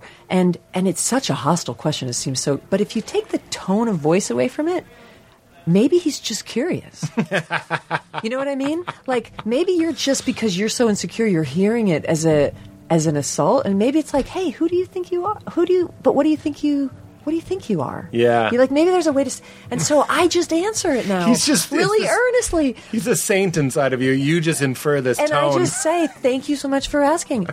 Funny you should ask. I'll tell you who I am. Yeah. I am a child of God. Yeah. Just like everyone else. And I am a constituent of creation. And therefore, I have every authority in the world to participate in its unfolding. That's and great. that's who I am. Yeah. And that's what I'm doing. And then the guy's like, oh... Right. So, like, I think what happens is that when you hear that question, most people stop there because they're like, he's right. Yeah. But it's because they don't know the answer. Right. But the But authority... I have the answer. And the authority actually comes from inside. You were saying the kind of farm fantasy that you'll be there'll be like a down bed. And Somebody will give you beautiful. a grant. Yeah, You know, a grant. You'll have a studio wife who thing. pays the bills and cooks meals and vacuums, and you Right. don't have to do anything but Right. just create. Right. It's such an infantilizing fantasy, too. Right. But really, the authority comes from inside. And then along the way, I'm sure when you got... it was Esquire, I believe, put you short story unpublished in their Yeah. magazine, and that... I have to think, though, there's part of us, if you're like me, that goes... Like my first CD, I think that was the first thing that happened. I was like, this has a UPC code on it. Yeah, totally. Like, it feels really good. Don't think I didn't buy 100 copies of that Esquire. Of course I did. And this is the other part that you just have to be really generous with yourself about. You have an ego, and that's part of it. It's Right. part of what it means to be a monkey with a supercomputer brain. Yeah. You have an ego, and your ego likes reward, and it hates criticism, and that's how we're wired, and that's all right. And it's okay. Like, I had a conversation on but that's not all you are. So if you think that's the only thing you are, that's a bummer. But you're also a soul who doesn't care about any of that stuff at all, just wants to wonder. That goes back to the anthropologist. Play, joy, you know. Yeah. And so, like every human I've ever met, I like praise. I don't like rejection. You know, so of course, good reviews make me happy, bad reviews make me sad. But that's just a little piece of what I am. Right. You know? And then I'm like, well, that's cool. Okay, that made me sad, that made me happy. What are we going to play today? Like, the part of me who wants to play is like, okay, I get it, you know? But I Right. still just want to make stuff. Right. But that's the anthropologist going... It's funny because the anthropologist is reporting from a room that is either heated or air-conditioned by the thing it's observing. You know what I mean? Like, Right, you are kind right. of... You're not really messing with it, but you kind of right. are. Well, you're like among the gorillas and you have their lice. Yeah, you know what I yeah, mean? that's right. Like, you're living with the Papua New Guinea tribe and Yeah. you might have their same parasites. Like, Right. you're pretty close to the subject. you Right, know? right, right. You're definitely entwined. You're definitely entwined. I like to say I'm stuck in But here. you have that little tiny bit of observing distance. But even going like that, you go like, oh, look, the human wants to create a thing, Yeah. but the human is afraid of the bad thing. press, so the human gives up. So the human doesn't even begin. Right. I mean, you know, and I had a conversation with somebody recently who said, you know, you speak out against perfectionism, but isn't it okay that we should want something to be really awesome? And aren't you a little afraid that you're going to create a world full of people who just make garbage because you told them to just go ahead and let it be good enough? And I was like, my concern is not that the work in the world out there isn't perfect enough. My concern is that there are a whole bunch of people who aren't making anything because they feel like they're not invited, they're not allowed, they don't have the right access, they don't live in the right city, they don't have the right degree, they don't have a permission slip from the principal's office. Yeah. They're the people I'm worried about. I'm not worried about It's so interesting. your work's not good enough. Right. I'm worried about the fact that you're not working at all. Right. You know, that you're just a consumer. That the permission and the will and everything and the grant comes from within is such an interesting idea. Something that I like to think about before I meditate is from the Gospel of Thomas, which What you bring forth will save you, and what you don't bring forth will destroy you. no, I like that one. Oh, that's a good one. Sorry, I actually said that with a mouthful of water. That was great. What you bring forth? It's actually wine now. There's something about it. It says, Nice. It says, and for people who don't know the Bible, this is not in the Bible. This is extra biblical. This is the cutting room floor of the Bible. This is the cutting room floor of the Yeah. Bible, which a lot Which of is some some of the best parts. I know, which is a lot of people hypothesize that it was too empowering. Yeah. You know what I mean? It was Yeah. like, this removes the need Right. for a priest or a church or a structure or any sort of a little too New Agey. system of control. Yeah. It was so funny that these things are called New Agey, and there they are, I know. written 50 years after Christ, and here's Right. all our Gospels, which are 150 years after Christ. Anyway, that's my little apocryphal plug. But it says, knock upon yourself as onto a door, and what you open to yourself shall be revealed. Which I'm just like, get out of my face with that. Isn't that good? Oh. Think of this- Well, that's be a scientist of your own experience Yeah. again. Yeah. And that's be an anthropologist. I mean, all of this is about a kind of engagement, a conscious engagement. Yeah. Rather than being a passive bystander. Right. As though your life is a thing that is happening unto you. Right. Rather than happening from you. Right. Right. That's the thing that I am always wanting to hold people upside down by their ankles and shake out Right. them. Right. You know? But whenever I get that urge, I'm like, and you still need some upside down ankle shaking yourself, young lady.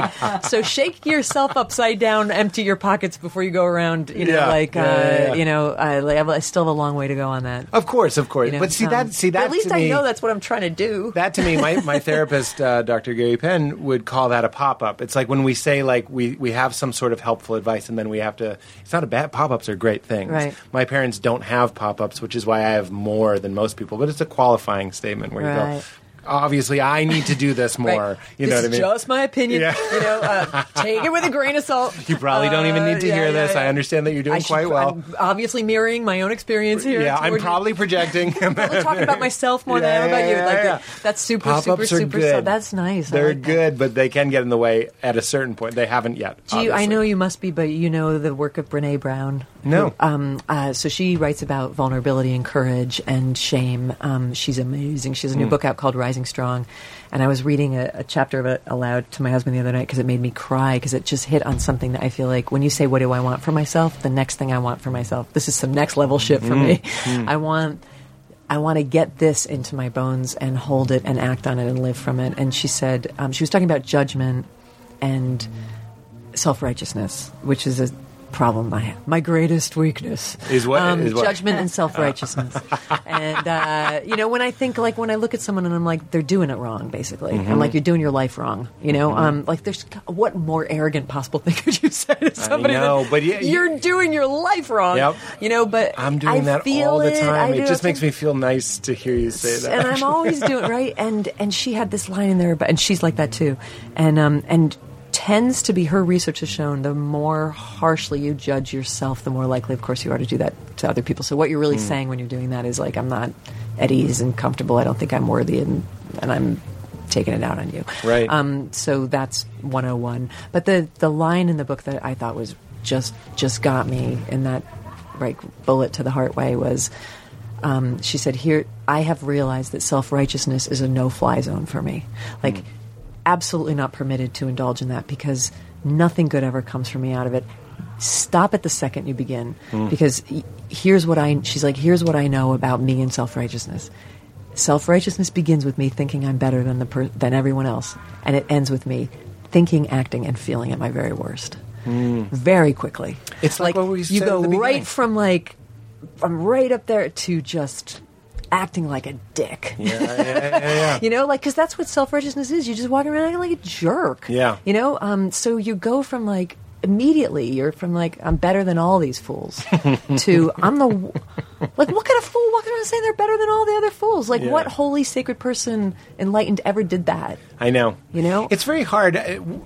How are you at seeing the witness in everybody? That's hard to do, isn't it? I have enough trouble seeing it in myself. I know. I have That's what enough I'm trouble seeing it in saying. myself. But that's, for me, that is where the rubber meets the road right now for Yeah. me in my life. That's the thing that I want gone out of me. I- Like, gone. Or at least that I can be amused about it or just lighter about it or just not. Yeah. Because I know it brings me no good. Yeah. It's not the person I want to be.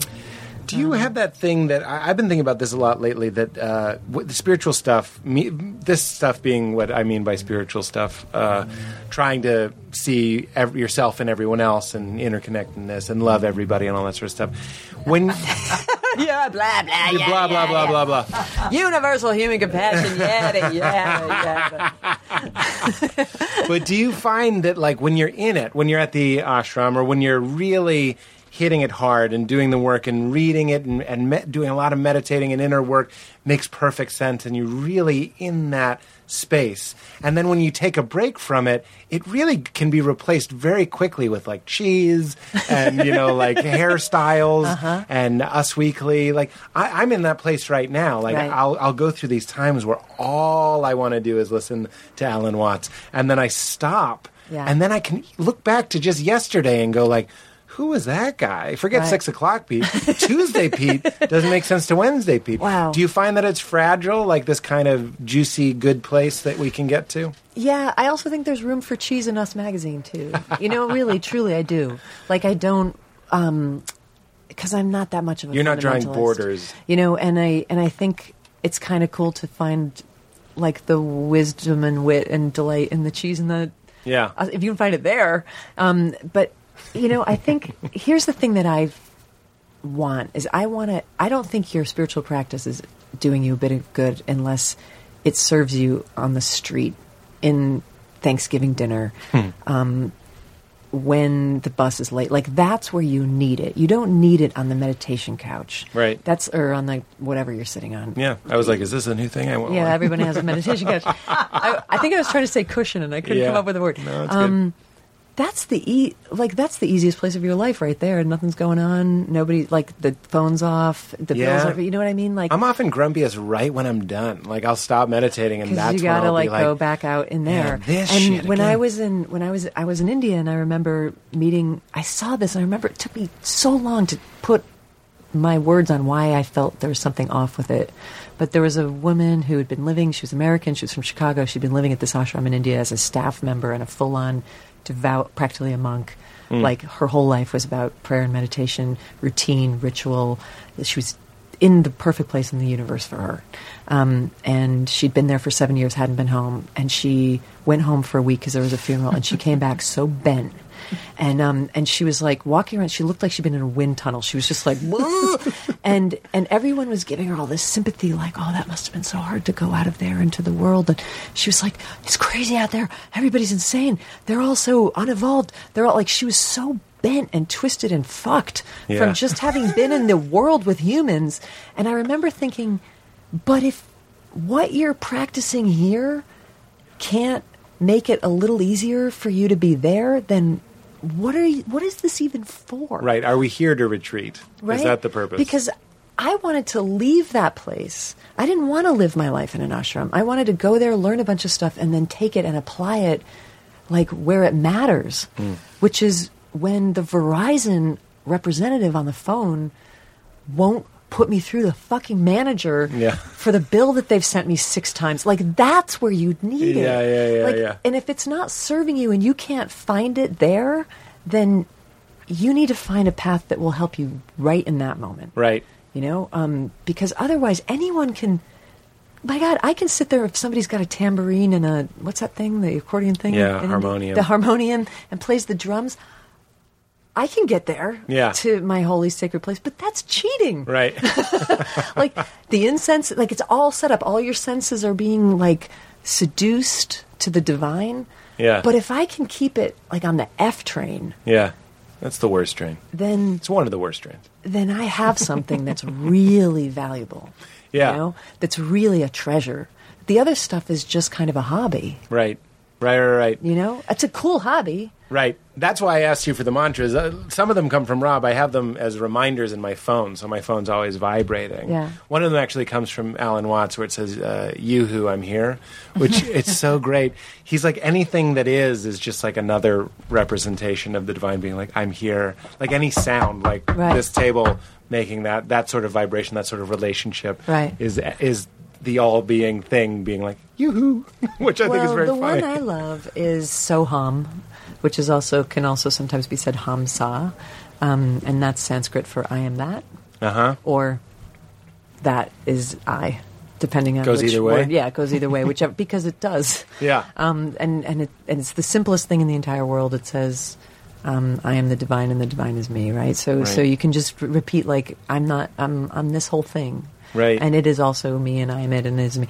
And for me, I think the really exciting thing, like spiritually exciting piece of information that I got studying Hindu Shaivism in India was this idea, this really ancient idea called the splendor of recognition, which is a mystical Hindu Shaivist idea that I love. It is my favorite theological, I don't even know how to say that, theological Yeah, no, you got definition or like description or explanation of all of this that makes me the most excited.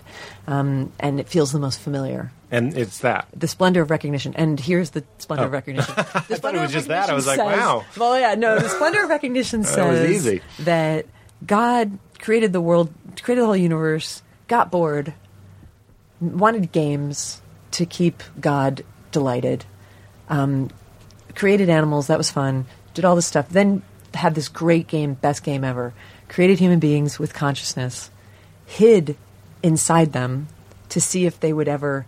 And then here's the best part. Not only did God hide inside... Oh, God Pete, himself hid inside. God made Pete, hid a little piece of God inside Pete as a trick, and then like changed the code so that God didn't even remember. So not only does Pete not know Right. that Pete is God, but God, to play the trick on future God, was like, I'm going to even forget that I did that. And So everyone's surprised. So then we're going to send this person out into this world full of trials and difficulties and irritations, and they're going to just think they're this meat puppet walking around paying bills and being annoyed. And then we're going to see whether they, on their own, without even God laying a trail, can find that thing on the best scavenger hunt that the universe ever invented. And when they find it, it's like a baby, like a peekaboo moment where God and me and Pete see each other face to face and burst out laughing. It's like that. There's that Rumi poem, God and I have become like two fat men on a small boat. We keep bumping into each other and laughing. You know, that's a poem that's based on the theory of the splendor of recognition. Oh, wow. Like, you just keep colliding with each other and be like, oh my God, it's you. Oh my God, it's you. And then, here's the best part, immediately you forget again. Yeah. And so the game goes on for eternity. How Right. many times can we play this game and entertain ourselves? Forget you're divine, remember you're divine, forget you're divine. Because every time, and you know this, when you do have that moment of the splendor of recognition, it's so great. Yeah. It's so great and it's so funny. Because I always find it, like the few times I've been up there, and they are a few times where I've really got it and saw it and felt it and lived it and it was everywhere. It's hilarious. It's adorable because I just think, oh my God, it's so cute that you ever thought you were just this thing walking around. It's adorable that you ever worried about anything or were mad at someone. Yeah. You're God, you big dummy. Like, it's so cute. And then I forget. And then I'm back in my, like, minutia. And then, but so the idea of that the splendor of recognition is the game. You know, and it's a game that's being played on both sides of the divine divide. And the ultimate recognition is, of course, when it all melts together eventually. But what a fun trick for God to keep God entertained for eternity. Right. Hide and seek. Hide and seek. And this is the other part. Part of that theology is choose the species that is the least likely to ever figure this out. Like a bunch of dumb monkeys who have a bunch of emotions they can't handle. Right. Like, what could be more unlikely than that one of these meat puppets walking around could actually one day divine that they are divine? Right. You know? You ever feel one of those that raises the stakes of the game. Sometimes I feel like you're coming close to a moment like that, and then you just decide not to. You ever feel that? And you're just like, no, I'm not. I'm just going to... Nope. Whatever it is that I was meet doing. Pete. Yeah, I'm going to be Meat Pete. I'm going to be Meat Pete for a while because that makes more sense. So, splendor of recognition is something like that's when the few times that I meditate, because I have such a lame meditation practice, but when I do try, that's what I ask for. Yeah. You know, That's I was like, great. can you show me that thing again? Because I think- I love that thing more than anything. It's interesting. I think I'm trying to think of how I used to think. So if somebody would say that I have a piece of God in me or I am God, people would go like, but you don't control the world, because that's how we usually anthropomorphize Right. God as the great controller. So you can't fly or heal your what do you call her? Not her name. Lolly. What's her relationship? That time I My remembered aunt, Lolly. my aunt. Your Aunt Lolly. Yeah, Shit. yeah, right. I forgot the first Right, part right, now. right. But you can't cure her cancer and all Right. that sort of stuff. So that actually was something I wanted to ask. I like asking people the questions I would like to be Right, asked. right. And my question is, the idea of a God that's involved in pain and loss and Right. suffering, as opposed to the God that I think most people think of, who's the champion against that, Right. and is your good luck charm keeping you away from that. Generally speaking, my flat-out answer to that is I don't know, and I hate to put my foot in any theological discussion about. I mean, this just comes down to Pain? why pain. Yeah. Because I don't know. Liz, why pain? I don't know why pain. Yeah, but you know. How about this? Why not? Liz, why your pain? Well, my pain's so insignificant my friend Richard used to say a really lame way to feel gratitude is to compare yourself to other people's suffering. It works, but it's pretty lame. Yeah. But it's lame to say this, but my pain is pretty mild, very mild in the world compared to what's out there, what's on the menu. I have to make that apology too, because my great pain is a divorce, and that was Yeah. very painful for you too. But and it hurts. It's bad. It's But I don't know, and I don't want to. And all the simple, pat answers that anybody will ever give to answer that question, I feel like are insulting to people who are suffering. To say, hey, it's all for the good. You're trying to be led on it. To say that to someone who's in pain is awful. God has a plan. Awful thing to say to somebody who's in pain. Horrible, mean thing to say to somebody who's in pain. God wanted all his favorite angels near him, so he took your child. What a dickhead you are if you say that to somebody. Like, if you're a minister and you say that, they should take your minister's license and your driver's license away from you. Like, you also can't drive. Horrible human being, right? So I feel like whenever people try to give that answer, it's all an illusion. None of that pain is real. Come on, you know it is. You know that when someone is suffering, that pain is so real to them. And what a mean thing to say, like, why are you stuck in the dream of the vision of the movie that you're in? My sister died. You know what I mean? My sister got written out of the movie. I am like, this is the worst day of my life. Yeah. Just watch it like a witness, like an observer. Like, all of those answers fall so short Right. of the only answer that I think you can possibly bring as a human being to that, which is, what can I do to help you? Right? That's it. That's all you have. And if somebody says, why did this happen? I think you just have to say, I don't know. And we might never know, but what can I do to help you? What do you need? Cheese and Us magazine. I'll bring it right over. Do you need me to sit here? Do you need me to answer the phone for you? Do you need me to call the funeral home? Do you need me to check in on you every day? Do you need me to know? How can I serve you, my brother, my sister, when you're in the darkest moment of your life? And so I feel like when people start demanding, why isn't God doing something about this? I feel like the question is, well, why aren't you doing something about this? What are you doing? Like, you're putting this on, hey, God, why aren't you taking care of those Syrian refugees? What are you doing to take care of a Syrian refugee in your life right now that you can judge God for not taking care of them? What are you putting out there? Well, that goes back to the idea of a God being a separate thing that's watching that can help, as opposed to Right. the Syrian refugees also being a part of God. I don't wonder know, how. and I got to tell you, Oh, that wasn't even a question. No, but it's. I mean, this is what drives people away from any kind of faith. Whoops. Because that question is the question that there's no good answer to, and so people are like, I'm out. Yeah. I'm out. I'm going to live in a flatline world now. I'm going to live in an empirical world. I'm going to live in a science world. There's no meaning. There's no point. When we die, we rot. Right. There's nothing else going on here under the surface. Right. I'm finished because there's an unanswerable question. Right. And so for me, I'm like, guess what, you guys? There's an unanswerable question. Now you sound like your aunt. I'm not finished, though. I'm not finished participating in wonder, prayer, faith. What if it's okay if there's an unanswerable question? And what if the question is, what are you going to... Again, like I said to you, like I said to 6 O'Clock Pete, and... ... Right. Who are you going to be? Right. The world's full of suffering. Yes. Horrible, despicable, disgraceful suffering. ... And... Right. Question. Who are you going to be? Right. What are you going to do with your time here? What's your place in this? Yeah. The rest of it, I can't do anything about that. I love it. I realized on the ride over that I've been quoting you for a long time. We talked a little bit about craft. We usually talk about love, although we've been skipping love a lot lately. But I realized one of the reasons I wanted to talk to you about love is that I quote you all the time because I saw you in This Emotional Life long before I had read you. Oh, Do you that remember PBS doing that? thing, yeah. I actually really loved that. I don't know if you watched it. It's really good. I don't think I've ever seen it. Yeah, you look great. Thanks. No sweetie. glasses, black turtleneck. By Steve Jobs. Yeah, you were doing the Steve Jobs. You had an iPad. Oh, I thought you were going to say I had an eye patch. That was before I had glasses. I just had that lazy eye I was trying to fix. But you talk about the burdens of the modern marriage. And I know you wrote a book about this, and I know it's frustrating to have authors summarize their books. No, I don't. No. I have to imagine it would be. Like when Rob came on, I was like, I know you wrote a whole book about this, Yeah, but no. what about hell? And I was like, well, okay. Well, all right, let's go.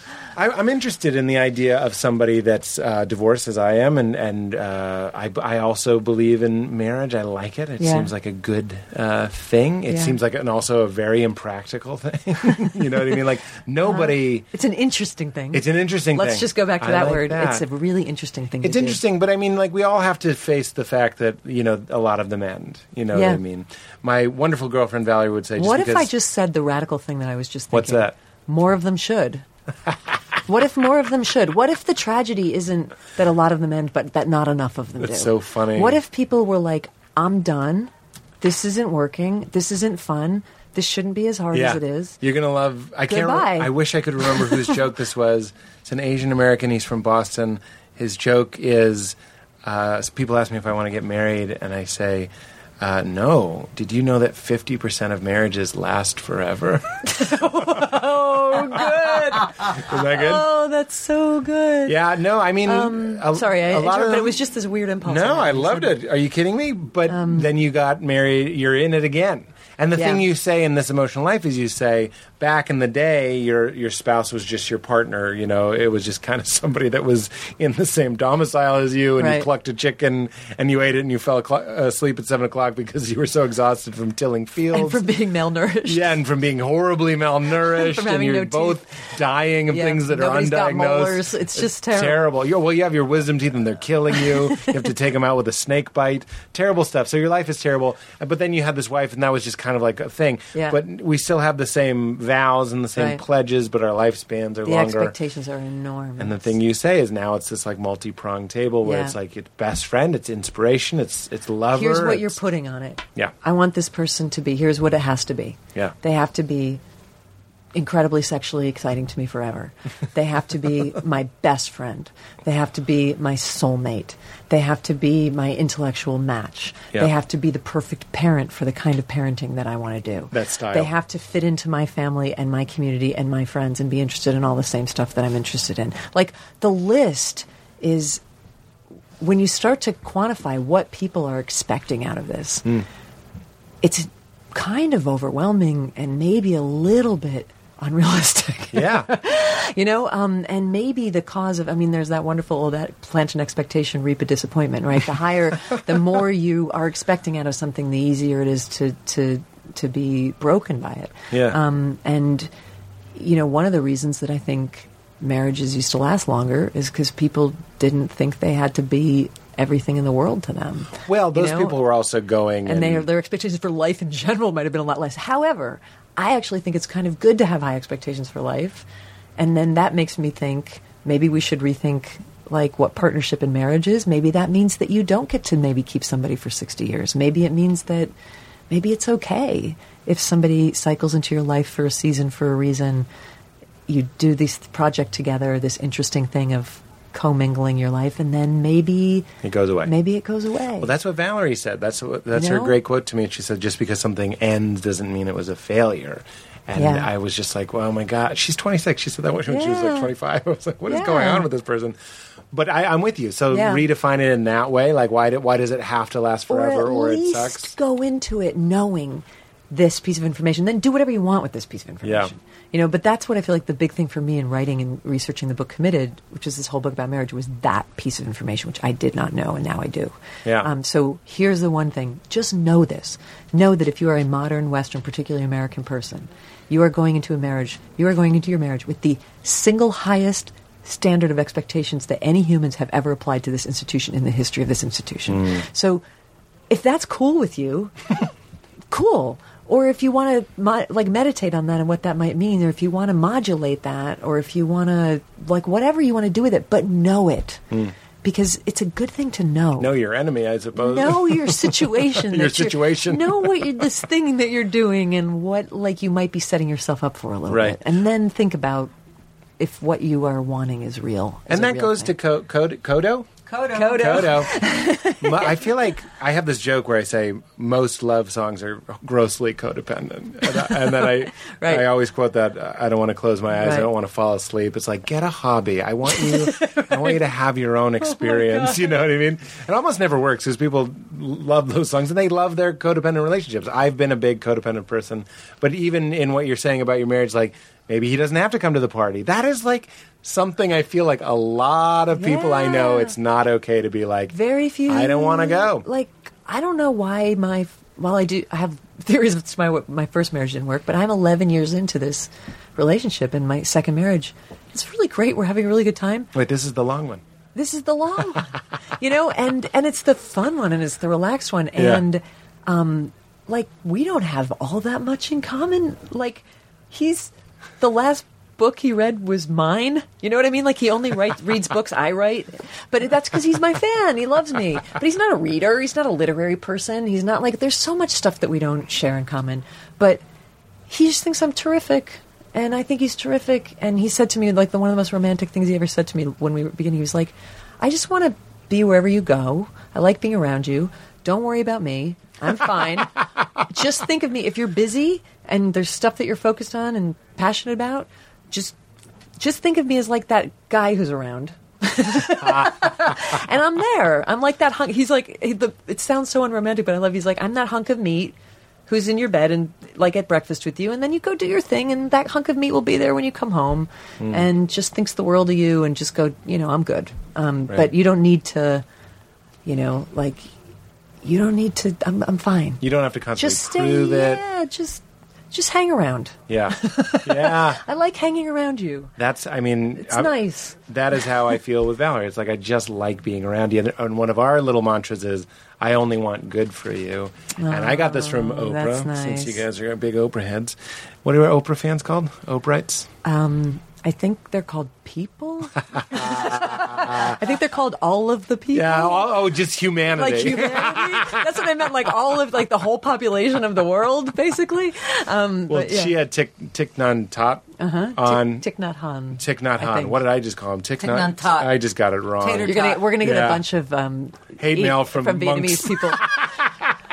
From hate mail from monks. Yeah. Put it in the Yeah. hate mail from monks file.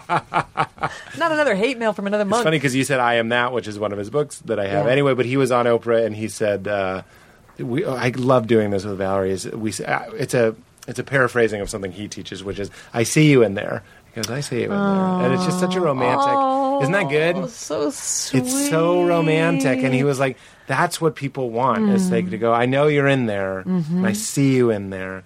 And then the second thing is he goes, I'm here for you. Like I'm giving you my presence, which is just like, ooh. It's so funny when you have somebody. See, what I hear your husband saying is like, I'm here for you. I'm here for you. And when you would like me to reflect. Go be. Yeah. And when you reach out, you'll notice that there's a guy there, and that's me. Right. Not the guy that is You know? mad that you're not hanging out. Yeah. Who's attracted to that? Yeah. This is what I'm always bringing up Christ and stuff. It's not an attractive model to go like, join me or die. You know what I mean? That's not appealing. Right. And the thing you can't say about the Christ story is that it wasn't popular. It was very popular. It survived a long time. Yeah. And, it survives now in all its many forms, but it was certainly popular at the beginning. Yeah. And I think it was because it was like about being there for somebody, and I think I hear that's what your husband is doing. Yeah, What does he do? He's a good guy. He is a gemstone jewelry importer. He's a camel trader, is what he calls himself. He's spent his life buying things here and selling them there. He's lived all over the world. He's like, I think in past lives he really was a guy with a caravan of camels going across the desert with Oriental rugs. Asian. Back then, Oriental rugs. They weren't as enlightened. Of course not. And just that's what he is. We have a huge warehouse in we travel all over and buy stuff and sell it. I love it. It's great. And I don't know, it's just Do you get good. grumpy when you write? I get very grumpy when I write. No. Really? I get distracted. And sometimes I hear myself apologizing to him where I'm like, sorry, my mind's not totally here. But I don't know. I get grumpy when I don't write. Is that right? I get grumpy when I'm not allowed, when the stuff is in my way. Isn't that funny? You take the thing that probably used to scare you. This is a stand-up analogy. The thing that used to scare you more than anything. Lose sleep, dry heaves in the morning, panic, ruin your day. You'd do a 5-minute set. It would ruin your day. Right. Potentially the day before. That's 48 hours of ruinedness. Right. 5 minutes of stand-up. And then you become addicted to it. Right. And literally, Val knows me so well, she'll actually be like, you might need to do a set because it's like 50 Xanaxes right. and a bottle of champagne or something. Right. Honey, why don't you Yeah. pour yourself a stiff 5-minute set? If I had done a stiff 5-minute, that sounds weird. If I had done a 5-minute set, I guarantee I would have come into. I was grumpy when we started. Then I started Yeah. observing it, and you're so edifying and so nice. I love it. So- Edifying. Yeah. I have never been called. Is that like some of the bad Oedipus complex? You want to talk about the Oedipus complex? We can talk about that. My mom is deeply in love with me. That's another. Somebody that's another said to conversation. Freud, "Why do you always talk about the Oedipus complex?" And he said, "I would love to stop talking about it, but it just never goes away. I know. Just keeps coming up. Anytime you guys want to stop talking about it, I'll stop talking Yeah, about it. But my patients keep bringing it up. Is the problem? here we are again. I was just at a wedding, and it wasn't a creepy wedding. It was a lovely wedding, but I see it everywhere. I see it in the daddy-daughter dance. I see it in the mom-son dance. It's just a huge part of our culture. Yeah. In the speeches, in the vows, we're soaking in it. Nobody seems to care or mind that Right. the dad at a traditional wedding gives away the daughter. Here's my girlfriend. I just call my mom my first girlfriend to Val. It's just the only way out is through with that. I'm just like, yeah, my mom's jealous that we're going to Maui, and she wishes it was me and her. my You know what I God. mean? Like, and I say that to my mom. You know what I mean? I like we joke about yeah, it. yeah, I yeah. love my mom. She is a with it Yeah. woman. But there's stuff that's going in our Do subconscious. you know, that's I have a fucked. friend who's an amazing therapist who said that one of the worst things that can happen to a boy is that he is an Oedipal victor. I hadn't even heard this expression. Oh, that. Oh. That mom did choose him over dad. And That then- is that his fantasy Yeah. as childhood came true, and that mom was like, "I like you better You are than the your best one." father. You're the best one. You're the chosen one. He's going to leave. It's just going to be the two of us." And boy, do you create a monster man when you make a guy like Or that. a great comedian. Thank or you very a great much. president of the United States, Bill Clinton. Did that happen with him? Yeah. Does He's he like talk the about that? classic. He doesn't talk about it, but he's the classic Oedipal survivor. He like actually punched out his stepfather and threw him out, and his Oh, mom was wow. like always. He was totally his mom's boyfriend, and he's therefore like. Very He interesting. like when that means that there's no boundaries on you ever, because Yeah. the appropriate thing is that your mom's like, you're a kid. This guy who lives in the house is the man. He sleeps in the bed. You're a child. When you grow up, you can get your own woman. Yeah. Right. Like, but if you're like, no, if the mom says to the kid, If like, you you're win. the love of my life, Right. then he's the guy who can get away with anything the whole life because he already won the biggest prize on earth. Maybe that's where I get my grotesque ego. But you know, the step that's involved there is Pete Rollins, this philosopher, did the podcast, and he taught me about the no of the father. It's not just on the woman. right. It's Everybody's gotta shut it down. The dad is supposed to say Yeah. no. Absolutely not. And it's right around puberty. It's actually later. The dad Right. gets all this time. The mom has the early years. Oh, Right. obviously they're both there, but as Joey Cams would call it, your dad is the hairy helper for that period. And then, never heard that. around puberty, this is why we have all the dark, deep, scary cave rituals. We have the hunting rituals. And this is where the dad is supposed to take the boy Right. away from the mother, who he is rightly in love with. Right. Feeds him, loves him unconditionally. Now you have ideally. to go out in the woods with a spear and not That's eat right. for 5 days and come back a man. It's the no of the father. He Right. says, no, this is mine, and I'm going to show you how to go get yours. But if one of the scariest and weirdest things that you can have happen to you is you want your mom, and your dad says, you can have her. Oh. That's a bad situation. I'm not saying that necessarily happened in my situation. But. I dated and was very much in love with an Oedipal survivor. Yeah. And I remember talking to my friend who was a therapist about it, and she was like, yeah, here's the thing you got to understand about him and everything that's horrible that's happening to you right now. And she like broke it down. She's like, this is what happened. And she's like, the thing about that guy, that's a kind of a guy. That's like a type of a, like, you think that's a problem he's had. That's a sort of a problem that there's a kind of a guy who has that. you're I not, wonder if there's a book you're I not should read. gonna wanna you're not gonna want to stick around for much more of this. Yeah, it takes a lot of work to It's like unpack it. lot- a lot of letters. And you know what? That kind of goes back to what we were saying at the beginning. There are these efforts that you have to make, these impossible efforts to change your family that won't win, but you have to do them for you. Right. Like being like, Mom, have you noticed that you're in love with me? And even if it gets to the point where you joke about it and talk Right. about it. We know some people who need to be having that conversation. But here's the crazy thing: even if it doesn't work, Right. quote unquote, Well, it works for you. you. It works for you. So that's where maybe I well, got it's off you track. setting a boundary. You know, like something. I mean, this is a terrible jump to a different kind of much more real abuse, of course, which is child abuse and sexual abuse. But I was reading a book that a guy wrote about a relationship he had as a teenager with an older man, and that he was confused about his whole life because he was like, it was one of these like youth counselor guys who was really charismatic, and this was a really broken, lost kid who was easy prey, and the kid was gay, and it was so. On one hand, it was this sort of amazing sexual awakening, and on the other hand, it was a total violation. Right. On the other hand, like it just broke him and awoke him at the same time, and he to was have just those things sandwiched. oof, and he was, really struggling. It's an amazing book called The Tricky Part. It's such a good book. But he, in this book, he has this line where it took him years. He finally went to a counselor who said, let me break it. Because he was always trying to relieve his abuser. He was like, yeah, but he wasn't an awful person. Like, Yeah. I think he did love me. But he was, I know it was wrong, but it was also kind of, like, he just couldn't. It was the tricky part. He couldn't. It was was he a rapist? This I don't was know. in the Skeleton Twins. Was it? Did you see like the just Skeleton no, Twins? I haven't. It's a plot in the Skeleton Twins. So he was real. It's a real subtle book, and the counselor just said, "Yeah, but here's the rule: the job of the child is to fall in love with the adult. The job of the adult is to set boundaries." So you did your job. You fell in love with this charismatic, beautiful, amazing person when you were a lost, hungry kid, but he didn't do his job, and his job was to not have sex with you. Yeah.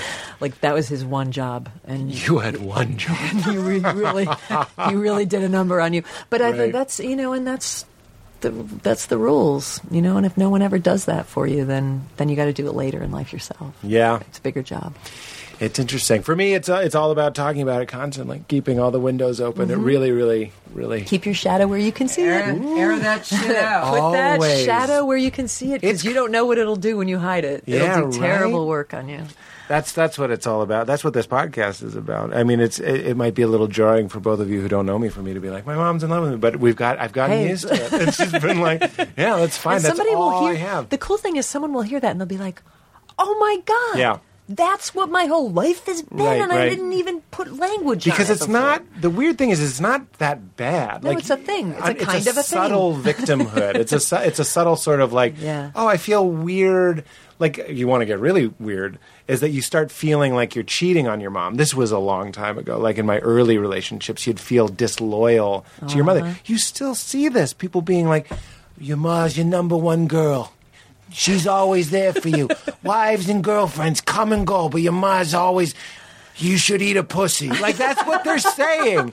Get the fuck out of my face. Do you understand? I say you're the pussy because that's what it's right under there. It's like, she's the one. Well, that totally resonates for me because I'm a lesbian, so I've always I can't believe it's been 2 hours. I would keep going, but there's a certain respect for your time I'd like to Oh, demonstrate. aren't you sweet? Here's a couple things. Let's go through this. Make sure you want to do Should we do lightning round? Yeah, lightning round. Okay, I love lightning round. You We're gonna can do pass. one sentence answers. Yeah, that's what I'm saying. Okay, here we go. go. The greatest lesson you've learned about art. Oh, come on, Liz. Don't be a perfectionist. It's something that Got it. the work wants to be made, and it wants to be made through you. Boom. Greatest lesson you've learned about love. Don't overthink it. That's good stuff right there. Did you feel how good that Oh, was? yeah. Greatest lesson you've learned about family. Leave them alone. Fuck alone. Leave them the fuck. Pete, I'm telling you, I feel like now I'm trying to change. I'm going to put that on the fridge. No, but I want to be changed. I want this for you so much. Yeah. I want you to just leave them the fuck I'm gonna alone put it on my fridge. and just preach to those of us who come to your podcast because we want to hear you preach. You may have changed my life. We're Leave doing a them alone. funeral Give them a break. for Hope. I just told Rob Give this. them a break. I They bought don't it. want your fucking CDs. They don't want your meditation cushions. They don't want. They don't. They don't. They really don't. Just God, leave them alone. They really don't. They want They're just so happy you're working on yourself. Leave them alone. Like, oh, look, he's doing great. Leave us the fuck alone. Greatest lesson you've learned about God? That God wants to feel things through your hands and eyes, and delights in doing so. That's correct. Delights in feeling things through you. Wants to feel everything you're feeling. We were on the roof yesterday. There was a gorgeous sunset, and we were like, "We are the eyes of the universe. We're the only ones looking at this right now." One at of that the ways cloud. the universe knows itself is through what the stuff that you get to feel. Isn't that great? You're great. Greatest lesson you've learned about fear? That's a big one for you. That it's a toggle switch. Wow, can I give a longer than one sentence answer? You may. Okay. I wasn't counting your sentences. Okay. Fear, here's the mistake that we make with fear. We hate it, and we fear it, and we resent it, and we want it gone. And the big mistake we don't make with it, that we make about it, I just said this to Rob, is that we don't begin by showing our enormous gratitude to it.